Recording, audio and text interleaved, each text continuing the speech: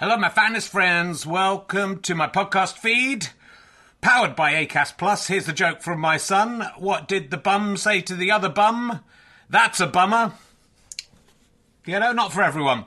Look, thanks to everyone who's come to see the previews of Can I Have My Ball Back? It's been going really, really well, and I'm really pleased with how the show's turning out. It's officially on tour now. From Wednesday, I'll be at the Leicester Square Theatre. A couple of tickets left.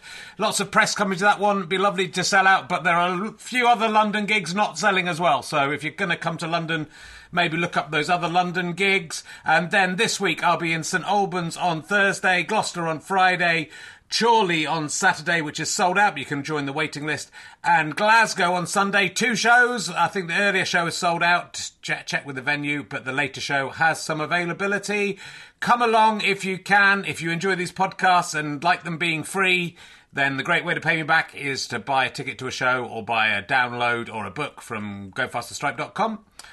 But you can just keep listening for free as well. That pays me back also. So, you know, no pressure.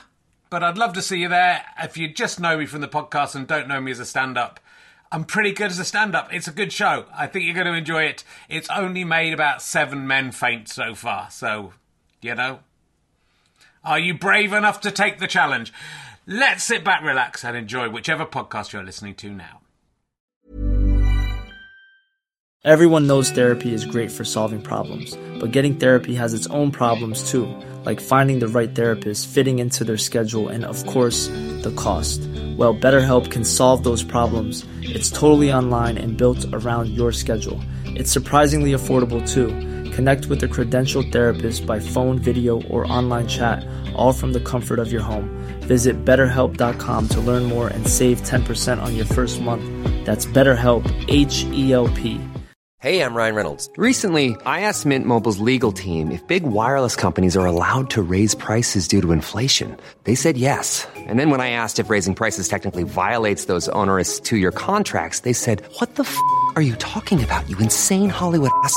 So to recap, we're cutting the price of Mint Unlimited from $30 a month to just $15 a month. Give it a try at mintmobile.com/switch. $45 up front for 3 months plus taxes and fees. Promo rate for new customers for limited time. Unlimited more than 40 gigabytes per month. Slows full terms at mintmobile.com.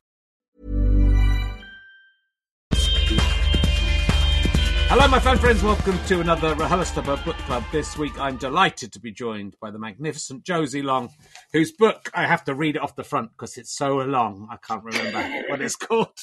It's called Stories, Because I Don't Know What You Mean and What You Don't, by Josie Long. Josie Long can really write, says Dawn French on the front. Hello, Josie. How are you doing? Hello. It's lovely to see you. And a friend of the podcast, been on the podcast before, but not on the book podcast. And this is a collection of short stories, which is an interesting way to go. And I would like to know why you wanted to write short stories. Well, it was something I liked doing ever since I was a kid, really. And it was something that I really felt was like something I was going to do and wanted to do. And when I was at uni especially, I was like, yeah, I mean, I do comedy, but like my real thing is writing short stories, blah, blah, blah. And then I think comedy's quite all encompassing for me. So like when I'm doing a tour, it's just that. And I find it really hard to do other stuff on the side. But I still had this kind of desire to try and make it work. And then I started thinking about it in 2016 and wanting to do it. And then yeah, it was the pandemic that actually gave me a bit of space to do it. So it's something that like, it's like when people say, oh, I'm a writer, and they don't write anything. And I was like that for ages. I was like, oh, I write short stories. And they were like, how many have you done? Like 1 every 5 years. It's like, it is. I enjoyed writing. I wrote for one of those Robin Ince collection of horror story books, and it is an interesting thing to do. I think that to try and get a story into that framework of a few thousand words and it's over. I think the problem is sometimes that you write something, and I mean, what's interesting about this book, a lot of them are snapshots. So a lot of them, it's just a little moment from someone's life or a little incident from someone's life. And so, and this isn't a criticism. Some of them you kind of go, oh, I want to know more about those people, or I want to see a bit more of that. So it's quite, although I suppose like a really successful short story in a way, you read it, which again, many of them are like, you read it and go, fantastic, I love that, and that's the world over with. So that's not, it's a strange thing because a successful one is enclosed in its own world, but also it's a sort of success to do one that isn't enclosed in its own world that you want to see more of, right? That's interesting. It's quite a tricky format, I think, to work in because of that. Yeah, I think it is. It's so interesting. It's just I just kind of am interested in what I'm interested in, and so because I've like really want to do it, I'm like, this is what I really want to do, and then people are like, oh, that's a difficult thing, and I'm like, oh, everything else seems impossible to me. This seems possible. Okay. So I like doing this. Like the idea of trying to write a memoir or something, I couldn't possibly do it. I think I think as a reader, I found it interesting. And I've read short story collections before, but not for a while. But I found, because, I'm sort of reading books and trying to get through books, but I had to stop. I had to stop after each one. And I thought, this would be quite an easy book to read because they're all quite short stories. I could probably knock this off quite quickly. But if I tried to move on to the next one, I realised I couldn't get my brain into it quickly, straight away from the last one. So I had to stop and then go away and then come back and read the next one. So, that makes you feel really proud, honestly. Yeah, but genuinely, I cannot contain the excitement of having people read it and talking about it. It is fucking wild. It's amazing. Even people being like, even if I didn't like that one, I'd be like, oh, someone didn't like that one. Do you know what I mean? It's like above and beyond exciting for me. I do, but I think, that's going to be, it's like writing a sketch show in that people are going to watch a sketch show and go, I like that one, but that was a bit hit and miss. And, because they won't say this is hit and miss, but they'll say that. This is hit after hit after hit. They'll say of a sketch show because they like a certain one. So, there's ones that you like more and ones that you like less. Yeah. So, but then that's the beauty of it as well, because a novel, if you're not enjoying it, or if you don't like a bit of it, that's probably the end. Whereas this one, you can go, okay, well, this one I'm not interested in, but the next one I am. Although you are correct. Interested in all of them. They're all.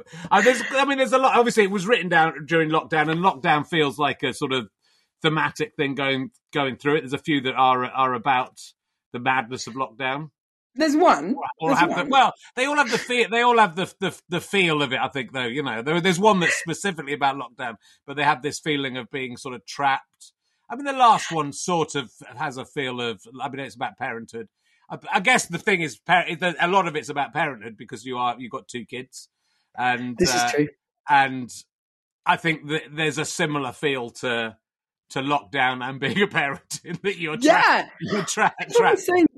I went to do gigs in Australia and everyone was like, oh my God, the flight, you're going to have the worst time. And then I was like, this is just one shit day that's better than lockdown. I'm like, what is everyone going on about? At the end of it, we get to be in Australia. Why is everyone saying this is bad? This is fine.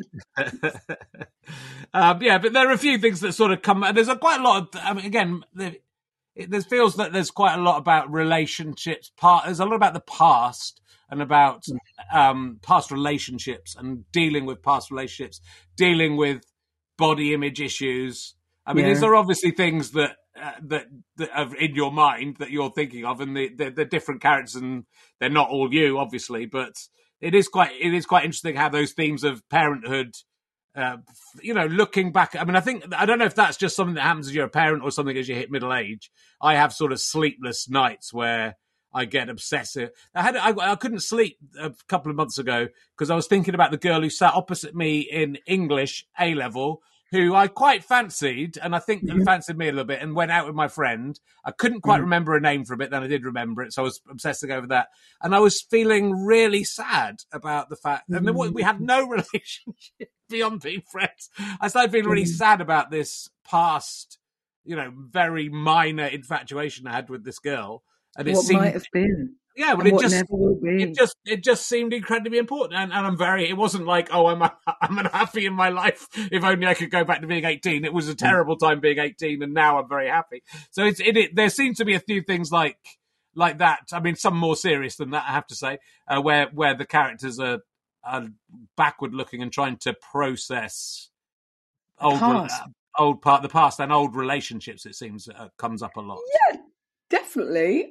For me, that was something that I wanted to do, I think, through writing this. There was definitely things that I wanted to process and exercise, and it was useful to fictionalize them. Yeah, I think so. I hate to always go on about the same thing, but having ADHD is like in part about ruminating about the past or worrying about the future, like creating like a lot of like internal like rumination is the word, and like things like that. So I mean, it's definitely like part of me to sort of think of those things, and definitely to have like that kind of romantic unbearable feeling of like, oh God, someone I nearly had a crush on 10 years ago. Like, I feel that so hard. And you know what? I did a tour recently with the musician James Yorkston, who's so fucking amazing.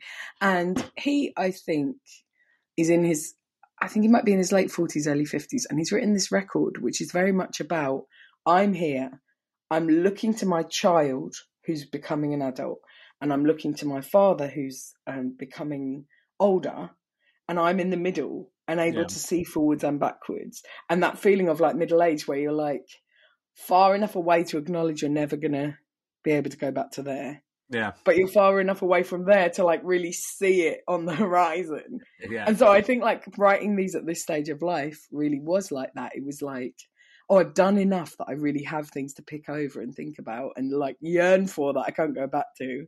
But I'm like here and I can really feel that like that's on the horizon, and it's not necessarily like, what was that? I think there's a lyric in, I think it's James Wilson's lyric about like, if you think welcome to life, if you think the first half was bad, get ready for the second.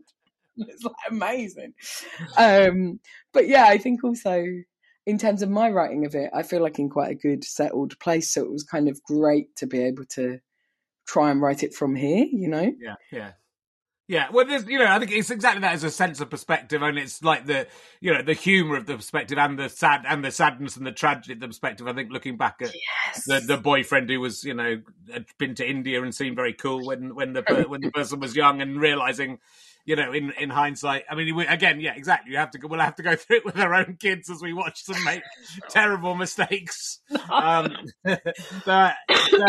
And, obviously, Josie, you're a very funny comedian and a very funny person. That's very kind. But this book, whilst there are funny ones in there, and there are kind of, there's some dystopian ones that are quite worrying, and there are some very serious ones that are very sad ones and tragic ones. I think my favourite one, I think the one that has the biggest emotional punch, but I think just really... and it's not a funny one, is the 2021 one, which is again, which has this. That was the one that I kind of, the writing's great, but it throughout the book, that one I was in that world, and it's, it sort of slowly draws you into its sort of emotional punch, I suppose. There's a sort of gut punch in there. So there's a lot of serious thought in there, and you're not forced to go for the laugh all the time. I mean, you must have found this like writing in other mediums. It was so incredibly like freeing to be able to just be like, oh no, I can see where this story goes and follow the tone of it, and I don't have to undermine it every 30 seconds or shorten it for a laugh or change it because it has to be a comedic thing. Like, just the fact that you can be like, no, I just want to like write something that's trying to be as pretty as it can be, or like as meaningful as it can be, or like really be true to the emotions that I'm trying to like explore. It was amazing to be able to kind of broaden out my voice in that way. Like, it felt really like, oh, there's loads of stuff I've not been able to do in stand-up, which is a shame because you like to think there would be no limits to stand-up, but it'd be hard to do a show that was about that, for me. Yeah, of course. Yeah, well, it would be hard to do definitely a funny show, but I think it really, that one I think works really well. The one about the girl and the bike and the sort of this slight dystopian version of the internet, which I don't want to talk about them too much, but that one sort of is funny, but also has a bit of a sort of tales of the unexpected element. Oh, nice! Which is not, so that's very. But I feel that one could be, it feels sort of 1984 or something like that, doesn't it? It feels like that could be expanded out into something bigger. Just that idea. With those ones, there's that one which is about kind of a girl. I suppose I don't want to give too much away, but a girl who's like. Work is in part to do with digital surveillance, is what I would say. And like, then there's one about a woman in a commune in the future. And there's one about a woman who's having to interact with this very dystopian government agency. And then there's another one about some girls who try to defraud the super rich. Right. And like try really hard to like rob from the super rich. And like all of those, I was thinking like, I think they're my way of processing like the laws the government's passing and how to cope with them, you know, like thinking about the fact that they're cracking down so hard on protests. Like the public order bill, I mean, it literally does say that you can't speak publicly about a protest if you're an activist. You know, there are things in it that are as bad as in those stories, you know, the same with like the oh, my brain is too crummy, but like basically the day that they did the PCSC bill, I think I wrote the short story about the women interacting with the agency, and I wrote it in like one go, and it was basically all of my terror about that just blurt out. And like, to me, I think that I really do think that the government is that bad, and I really do feel kind of bleak about a lot of stuff. And again, like with stand-up, I don't want to write shows that are bleak. I want to write shows that have a bit of joy and defiance to them. But sometimes in the stories, I think it's been possible to still have them be a bit defiant and a bit joyful, but to very clearly be like, no, I think it's this bad and irredeemable. Yeah. Like, which is kind of, it's like useful. Yeah, no, it is great for that. I saw you you interviewed about this book, saying the thing about stand-up is it sort of disappears even if you record it. It's in the moment, it disappears. It's one of the things I like about stand-up. I like the fact that, you know, even if it is recorded, that most of the best moments of stand-up happen in the moment, in a room, and you know, if you create a really special experience, you know that everyone in that room is going to think back about that, but it will never be recreated. I kind of like that, but you talk about books enduring, and the kind of exciting thing about this is that, you know, this book can be put. I mean, I do like that. I like when you're in an old pub or something, and there's a bookshelf of really old books, and you can pick one out, and it probably will be a load of nonsense from Victorian period that you can't understand, but you know it's still there, and it's still possible to. This is what I like. Yeah, read it. Yeah. If mine can be sold by the yard in 100 years to make some dickhead's house look really uniform, I'll be thrilled. To be sold by the yard? I mean, it's true. So there's that possibility that I feel, you know, I look at, and especially doing this podcast, but also having some books out, and when you go into a bookshop, I find it quite depressing, I have to say. You go into a bookshop and my books, if they're there, somewhere, there's one of them, and it's hidden away, and it might often be in the wrong section because my books kind of often overlap between health and men's health and mental health and comedy. But this is it. This is why you got to write fiction. It's in fiction. There's no fucking about. It's in fiction. But it is, you know, it's such a competitive market, and yes, it's a wonderful thing to get books published. It's absolutely, you should be as joyful as you are, which I'm delighted to see, because a lot of people, I think, don't understand what an achievement it is, I think, to get a book published and into bookshops. But it is, you know, when you might be one of the authors that it ends up on the tables, Josie, I don't know, but I'm not. I'm not one of the authors. Imagine that. I'm not dream of being on the table. Do you know what I dream of? Just once going in somewhere, you know, where they have the staff pick. Yeah. Oh my God! If I am ever a staff pick, I will die of happiness. I'm a staff pick. I'm sure you will be a staff pick. But yeah, when I think at the Cheltenham Book Festival, they had tables of my books, nearly all of them. In the bookshop, but that's the only time it's ever happened. I was at the festival, so you know. But you know who bought those books? No one. Spies. Spies. Yeah, Cheltenham spies. Yeah, spies. You just had nothing but spies. But it's you know, it is that I find it quite interesting that you know, that disconnect. And so I think someone on Twitter this week was writing about how they'd looked into the metrics of it, and successful authors was entirely down to the marketing. So, you know, obviously the people know who they think are going to sell, so they market them. So it's a bit of back and forth.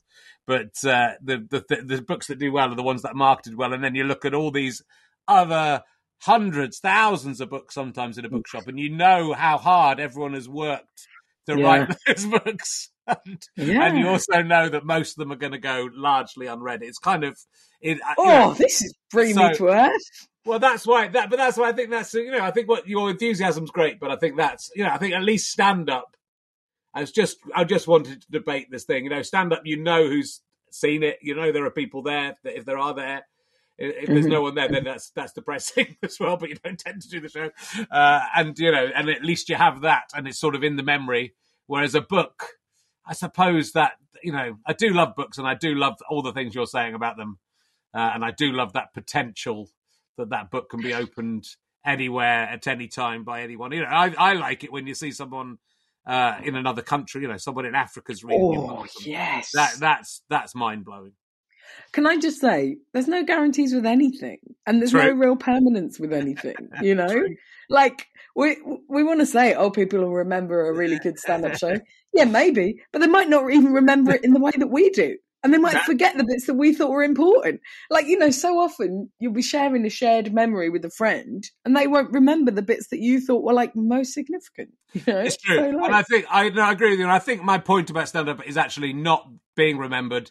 It's the fact that it exists in the moment. So I think... True. So I think I didn't make it very well, but I think that is the point, that it doesn't, there's no point in trying to you won't be remembered, even if even Richard Osman won't be remembered in 200 years' time, even someone as might be like Charles Dickens.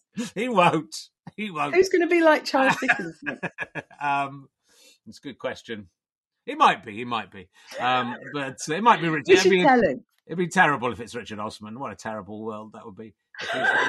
But even in 10,000 years time, I mean, it's kind of nice that those Latin guys, those Roman guys end up, some of them, by the chance of surviving. We still get to read their work. But eventually everything goes. So what I'm saying is enjoy your life in the moment, Josie, and don't worry about the future. I don't do it enough. I enjoy everything retrospectively. But 6 months later I go, that was good. Oh, I'm not doing it anymore. Wait, to talk about the book, like, again, I mean, these are a lot of people who are like, for whom the present moment is kind of unbearable. Like, a lot of the characters, the thing that I've realised that I've done thematically, I guess, throughout the book is that lots of people are trying to kind of use mindfulness and breathing techniques to cope with a systematically cruel and unfair world or abusive situations that these techniques are not designed for. And it's because, like, there's nothing else for them, there's nothing else available. So it's people trying to kind of like deep breathe themselves out of crisis. Yes, yeah. Oh yeah, it's incredibly. It's a bleak book, but it's not as well. It's like everything's wonderful. It is, but it does make you think a lot about this. It's very. I mean, that's the beauty of it, that these short stories, and most of them, some of them are only 4 or 5 pages long. Some of them are a bit longer, but they will make you think about things. And I also like the fact that it's not spoon fed. You do have to, as a reader, you have to work. That's what I mean as well about stopping between them, because it's not like each one goes, hello, my name is Ian Harris, and I'm I love it if it was about Ian Harris. I'm depressed about this. You have to enter the world each time and find your way in, and I think that's what's great about it, because it's not, you're not spoon feeding the reader. It's not the reader has to do a little bit of work, and also I'm really proud of it. You have to find your way. You have to find your way in, but there's not that you haven't given the way in, but it's and not that it's. I'm not saying it's difficult to read. I'm saying it's clever the way you've done it. Small details are big surfaces. Tight corners are odd shapes. Flat, rounded, textured, or tall. Whatever your next project, there's a spray paint pattern that's just right. Because Rust-Oleum's new Custom Spray 5-in-1 gives you control with 5 different spray patterns. So you can tackle nooks, crannies, edges, and curves without worrying about drips, runs, uneven coverage, or anything else. Custom Spray 5-in-1. Only from Rust-Oleum. Ready to pop the question? The jewelers at BlueNile.com have got sparkle down to a science with beautiful lab-grown diamonds worthy of your most brilliant moments. Their lab-grown diamonds are independently graded and guaranteed identical to natural diamonds, and they're ready to ship to your door. Go to BlueNile.com and use promo code LISTEN to get $50 off your purchase of $500 or more. That's code LISTEN at BlueNile.com for $50 off. BlueNile.com, code LISTEN. Everyone knows therapy is great for solving problems. But getting therapy has its own problems too. Like finding the right therapist, fitting into their schedule, and of course, the cost. Well, BetterHelp can solve those problems. It's totally online and built around your schedule. It's surprisingly affordable too. Connect with a credentialed therapist by phone, video, or online chat, all from the comfort of your home. Visit BetterHelp.com to learn more and save 10% on your first month. That's BetterHelp, H-E-L-P.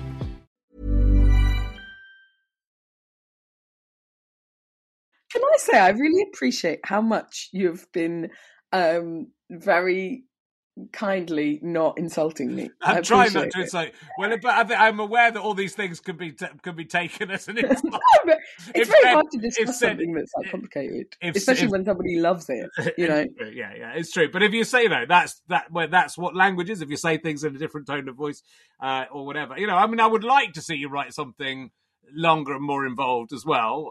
But it is, it's good value for money. You get a book with a lot of stories in it. And a lot of ideas in it. I tried to be good value. I would love to write a novel, but it feels currently impossible. But that's how writing a screenplay felt, and I did do that. So, also, I'm going to get on government mandated speed soon, and then I imagine it'll just fly out, So the ADHD doesn't really. I mean, it's there in the background of you writing it. And that you've been recently, as all comedians, I'm refusing. Yeah, every comedian. I'm refusing to get the diagnosis. I mean, you should do it, Richard. I took a test online and it said I didn't have ADHD, and I thought, well, there's my show.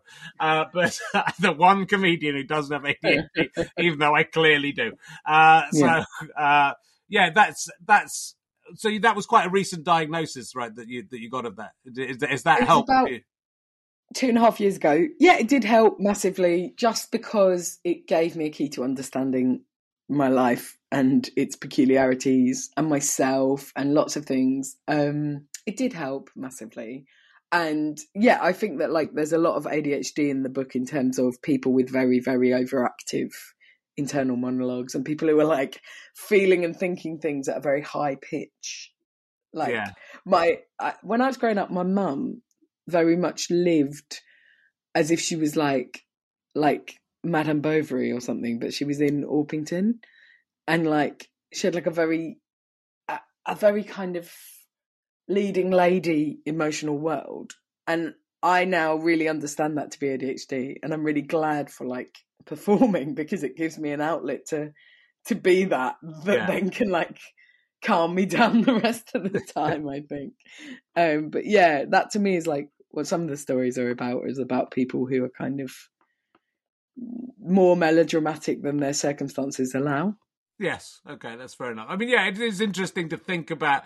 I mean, during lockdown, I discovered I had aphantasia. I've talked about it a lot on the podcast, in which means I can't form mental images in the same way other people. I don't have a mind's eye, but I can imagine stuff, and it's neurodivergence. Yeah, and so it's interesting to think that when you say that, we think, well, surely everyone thinks a lot and has an internal monologue, but of course some people don't. Some people don't even have an internal monologue at all, which is very hard.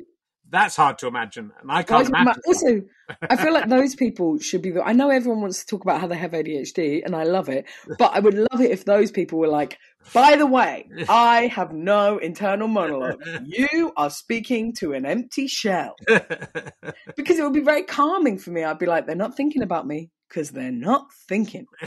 They must be thinking something. They must be thinking in some way, but I don't.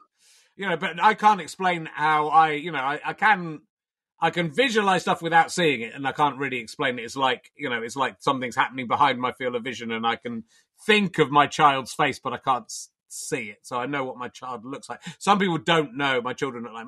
Some people can't remember faces at all. I can pretty much remember. I'm not great at remembering people's names, but I'm good at remembering faces. I think I have a similar thing, which is I don't really think in images. I can just about drag them up, but it almost hurts to try and do it. Right. But I do think in some kind of impression that is like a mental impression. It's like a feeling almost of that picture. Yeah, is that what you have? That's the same as me. You've got that. We've got the same. We should swap diagnoses and Okay. Do you have trouble function? Do you have trouble finishing things?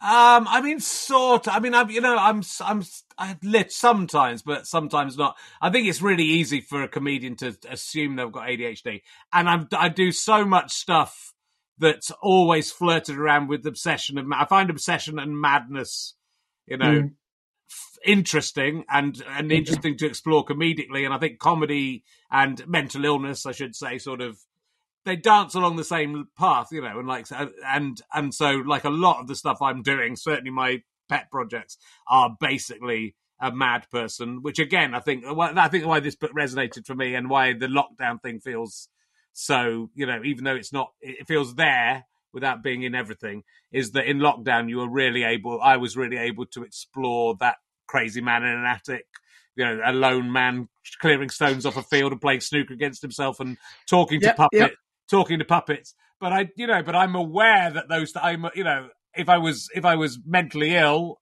I wouldn't necessarily be aware that those things are mentally ill, though sometimes. Oh no, I would say we've got to be careful with our terminology, because ADHD is not a mental illness. It's neurodivergence, isn't it? It is. If only you could No, I don't mean that at all.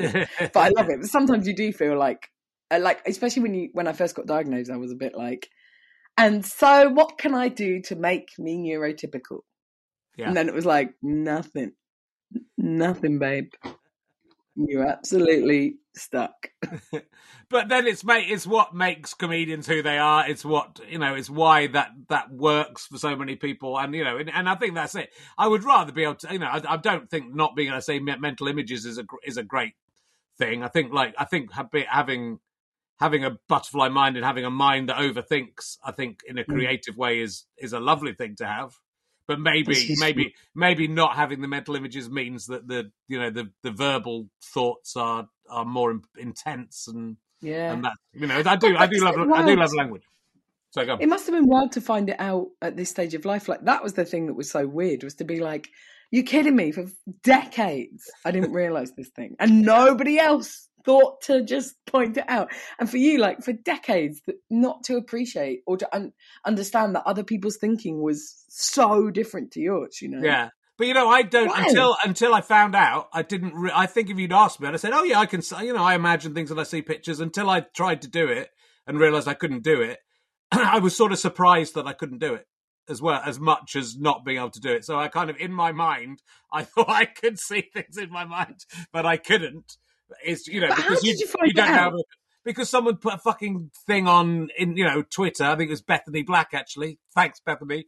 Put a thing saying, "Can try and imagine an apple. These are the 5 ways that people who try to." And some people can see a 3-dimensional apple. They can spin around. Adam Buxton can do this. He's one of the first person I've talked to. So they can basically a movie, a coloured apple that's 3 dimensions. They can spin and turn around. Some people see a kind of slightly faded colour. Some people see a black and white apple. Some people see a flat apple. And some people see nothing or hardly anything at all. And so if I see hardly anything at all. Yeah, you're the same. So now I've ruined your life.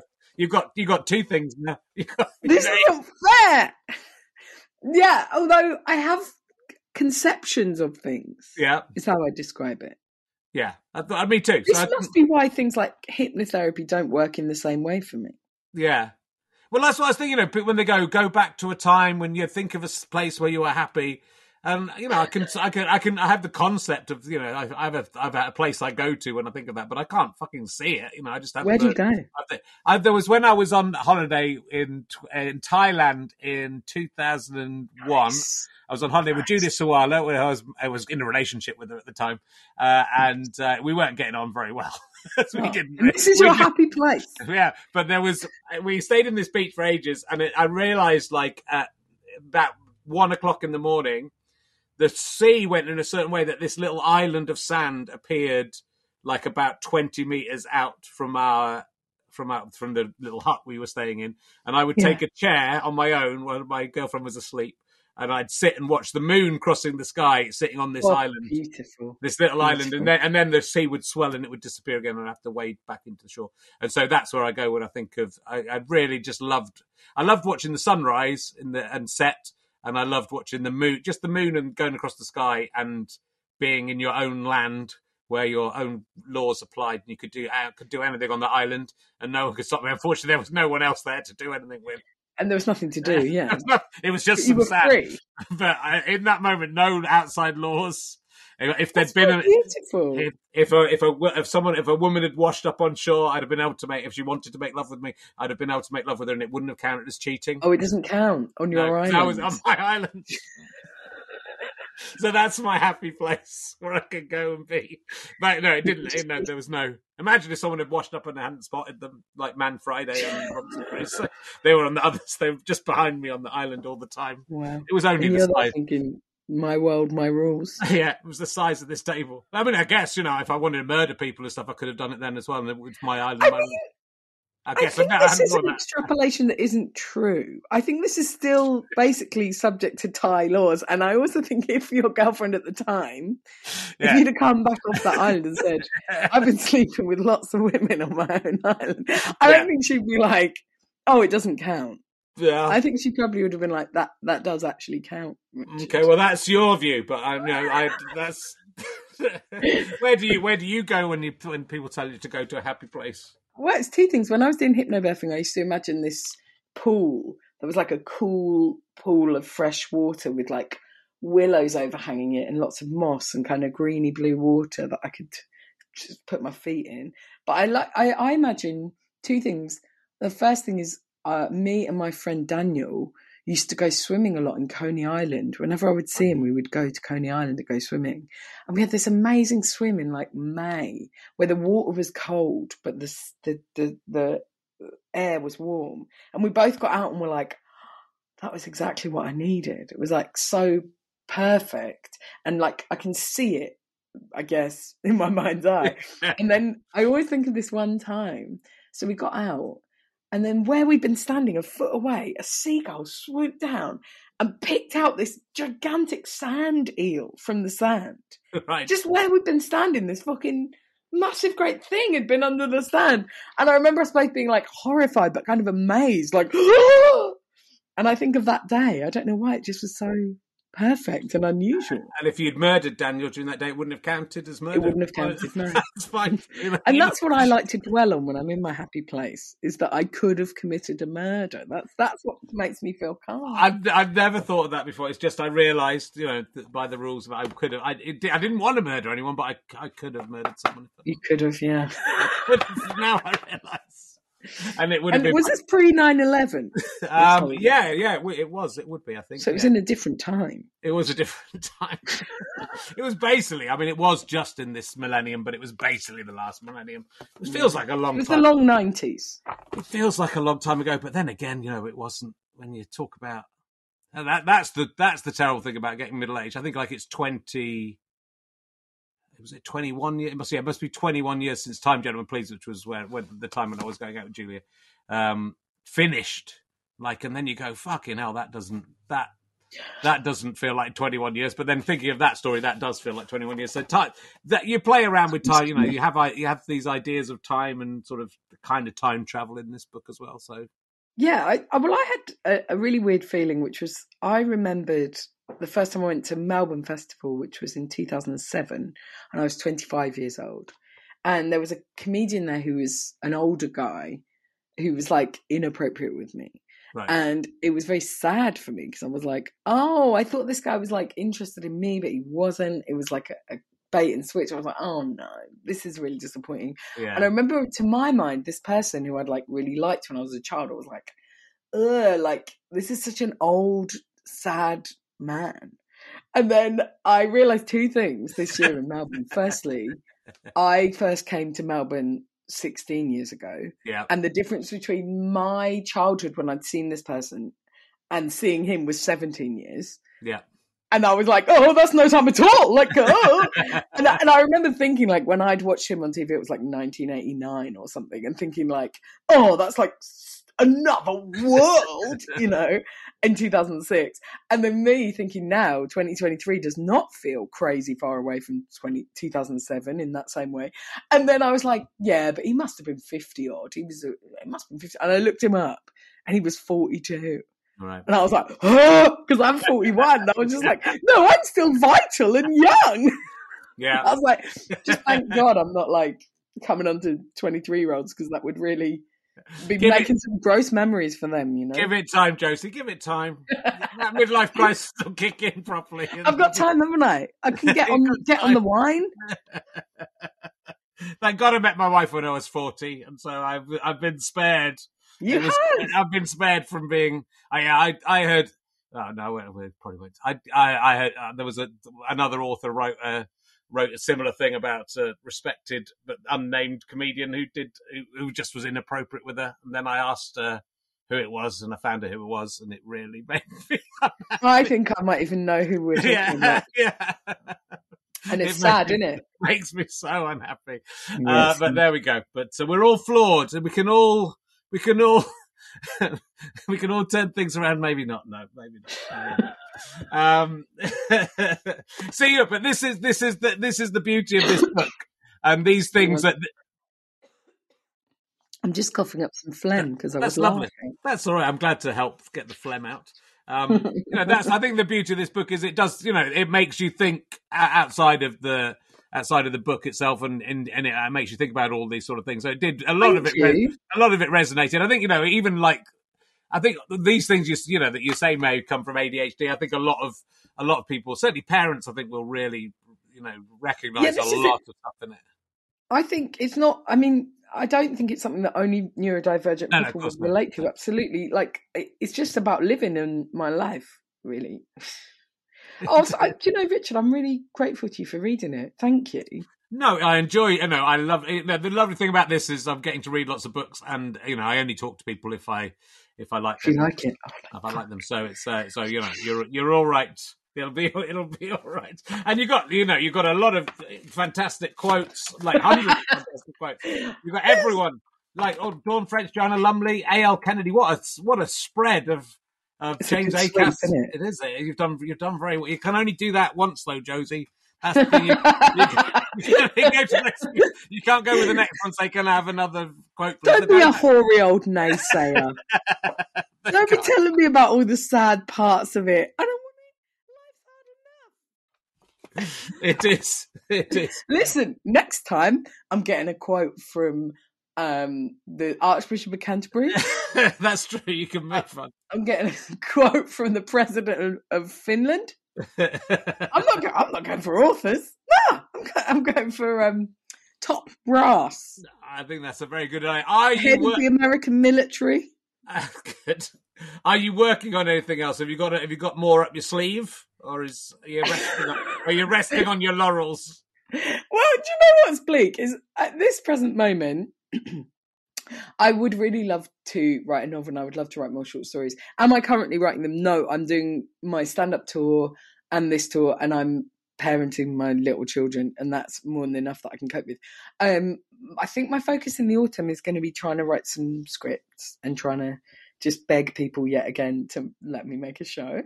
I hope that will happen. Next year, I think I would like to start trying to write more fiction again. But it's really interesting. And it's like that feeling of when you do your first stand-up show, where basically all your life up till that point goes into that stand-up show. And then the next stand-up show, you're like, I guess June till July this year will be the inspiration for this show. So it's interesting to see, but I think there were a few things that I was going to put in the book that I didn't quite feel ready for as a writer. Mm-hmm. I just wasn't able to do them in a convincing enough way. And I'm really hoping that maybe this time around that might be the case. That I could do the few little bits that I've not done yet. And also the best thing about kids, they just grow up and up, Just going to write about it. You're right about it. They start saying stuff you can just rip off and use. Oh, yeah. I want them to start saying the funniest things. Yeah, they do. They start saying them and then it's good. And from there on in.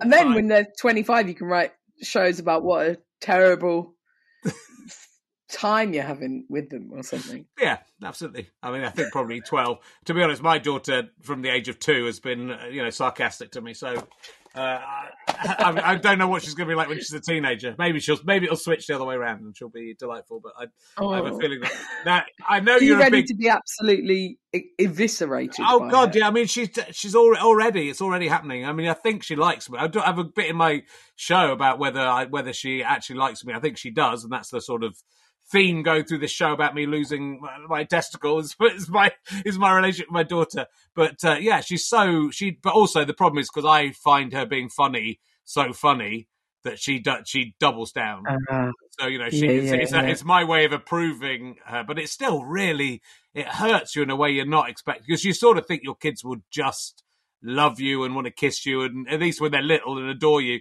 And they're little people and they make their own decisions about who they like and who they don't like. Yeah. And as I think you say in the book, we live in a world where, in the past for us, if there was a relative you didn't like, and you go on, give him a kiss. Give it. You can't. If my daughter doesn't want to kiss me, I can't go, you have to kiss me. I'm your father. You're not Lawrence Fox. I'm not. I'm going to go, that's fine. I don't need a hug. I love you. I love you. I love you. When you're ready, I'm here. Yeah.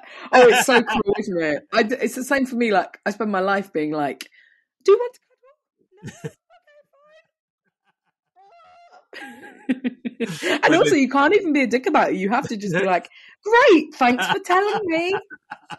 Thanks. Oh, I wish we lived in the 1980s. What a great time it was. A great parenting era. You could smack kids. It was great. If you lived in the 80s, it was perfectly fine just to let your kids out on their own. Yeah. You'd leave them in the house and go and get a drink at the pub. Oh, incredible. I got through. You were alive in the 80s, weren't you? But only as a barely sentient thing.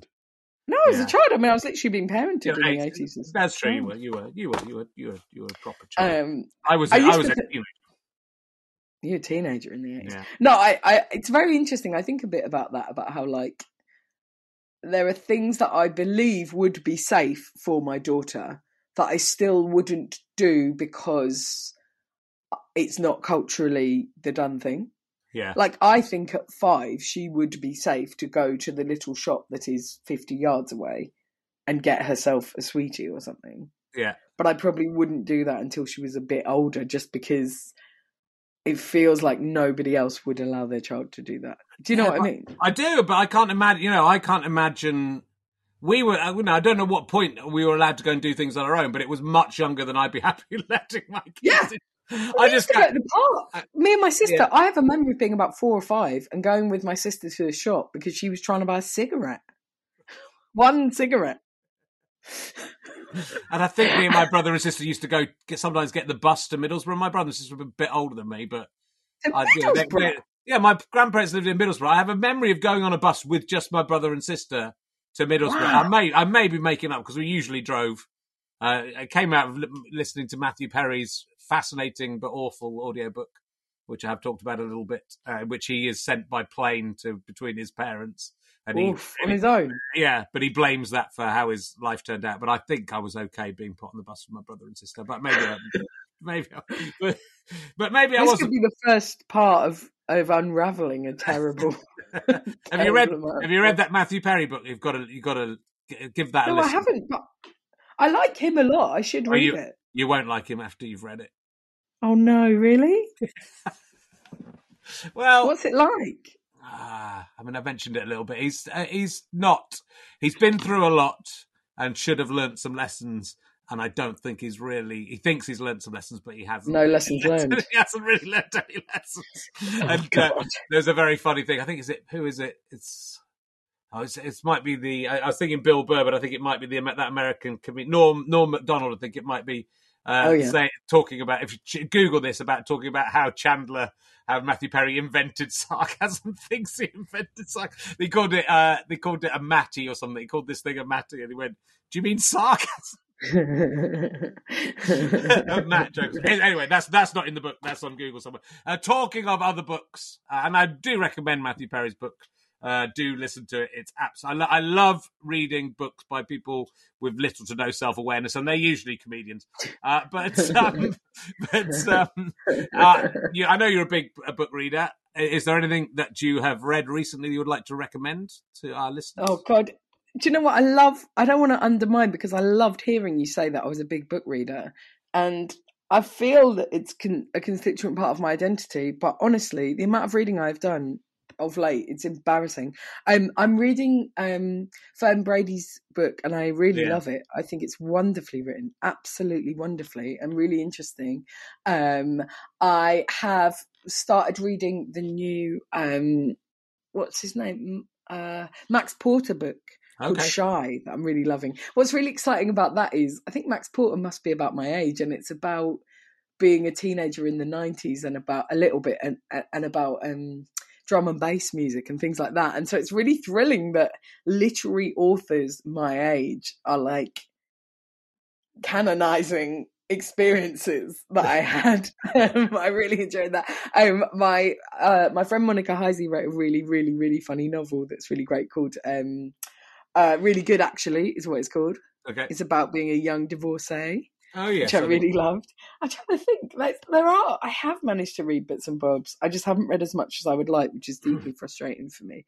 I finally started reading Black Jacobins by C.L.R. James, which is about the Haitian Revolution. But it's incredibly compelling in how it's written. But again, it's just about such deeply powerful, affecting, brutal, horrendous things that, like, you can't just read it. You have to read 3 pages and then be like, right, yeah, wow. And also because it is still like an academic book, it's not like a literary book. Like, this is the first time I've been reading a non-fiction book really since my little baby. Yeah, I thought hard. Yeah, that is pretty full on. I find since I've had kids, you know, and I've never thought this would happen, but I just find certain subjects just too much to bear. And it's not exactly that, because of my kids, but I've got a lot more, wussy about what I'm prepared to look at.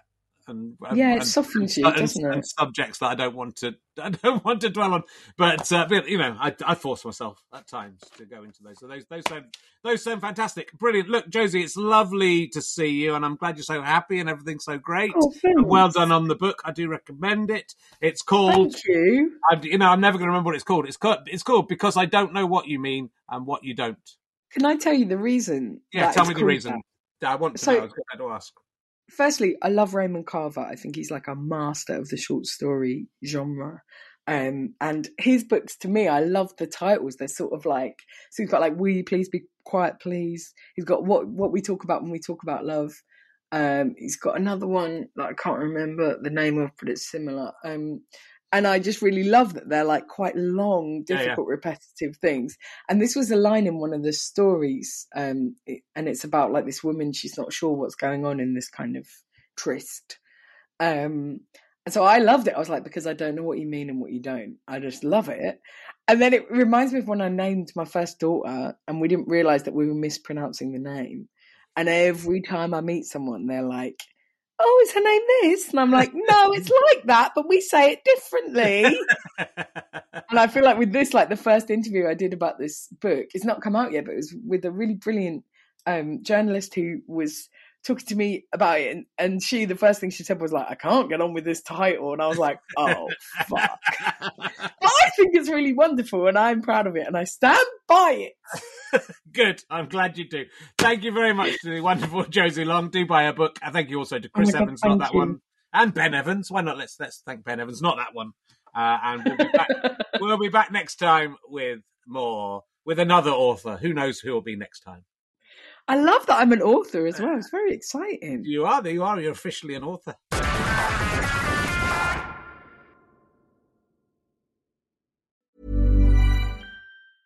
Small details are big surfaces. Tight corners are odd shapes. Flat, rounded, textured, or tall. Whatever your next project, there's a spray paint pattern that's just right. Because Rust-Oleum's new Custom Spray 5-in-1 gives you control with 5 different spray patterns. So you can tackle nooks, crannies, edges, and curves without worrying about drips, runs, uneven coverage, or anything else. Custom Spray 5-in-1. Only from Rust-Oleum. Hey, it's Paige DeSorbo from Giggly Squad. High quality fashion without the price tag. Say hello to Quince. I'm snagging high-end essentials like cozy cashmere sweaters, sleek leather jackets, fine jewelry, and so much more. With Quince being 50 to 80% less than similar brands. And they partner with factories that prioritize safe, ethical, and responsible manufacturing. I love that. Luxury quality within reach. Go to quince.com/style to get free shipping and 365-day returns on your next order. Quince.com/style. This message comes from BOF sponsor eBay. You'll know real when you get it. It'll say eBay Authenticity Guarantee. And you'll feel it. Maybe it's a head-turning handbag, a watch that says it all, jewelry that makes you look like the gem, or sneakers and streetwear so fresh every step feels fly. eBay gets it.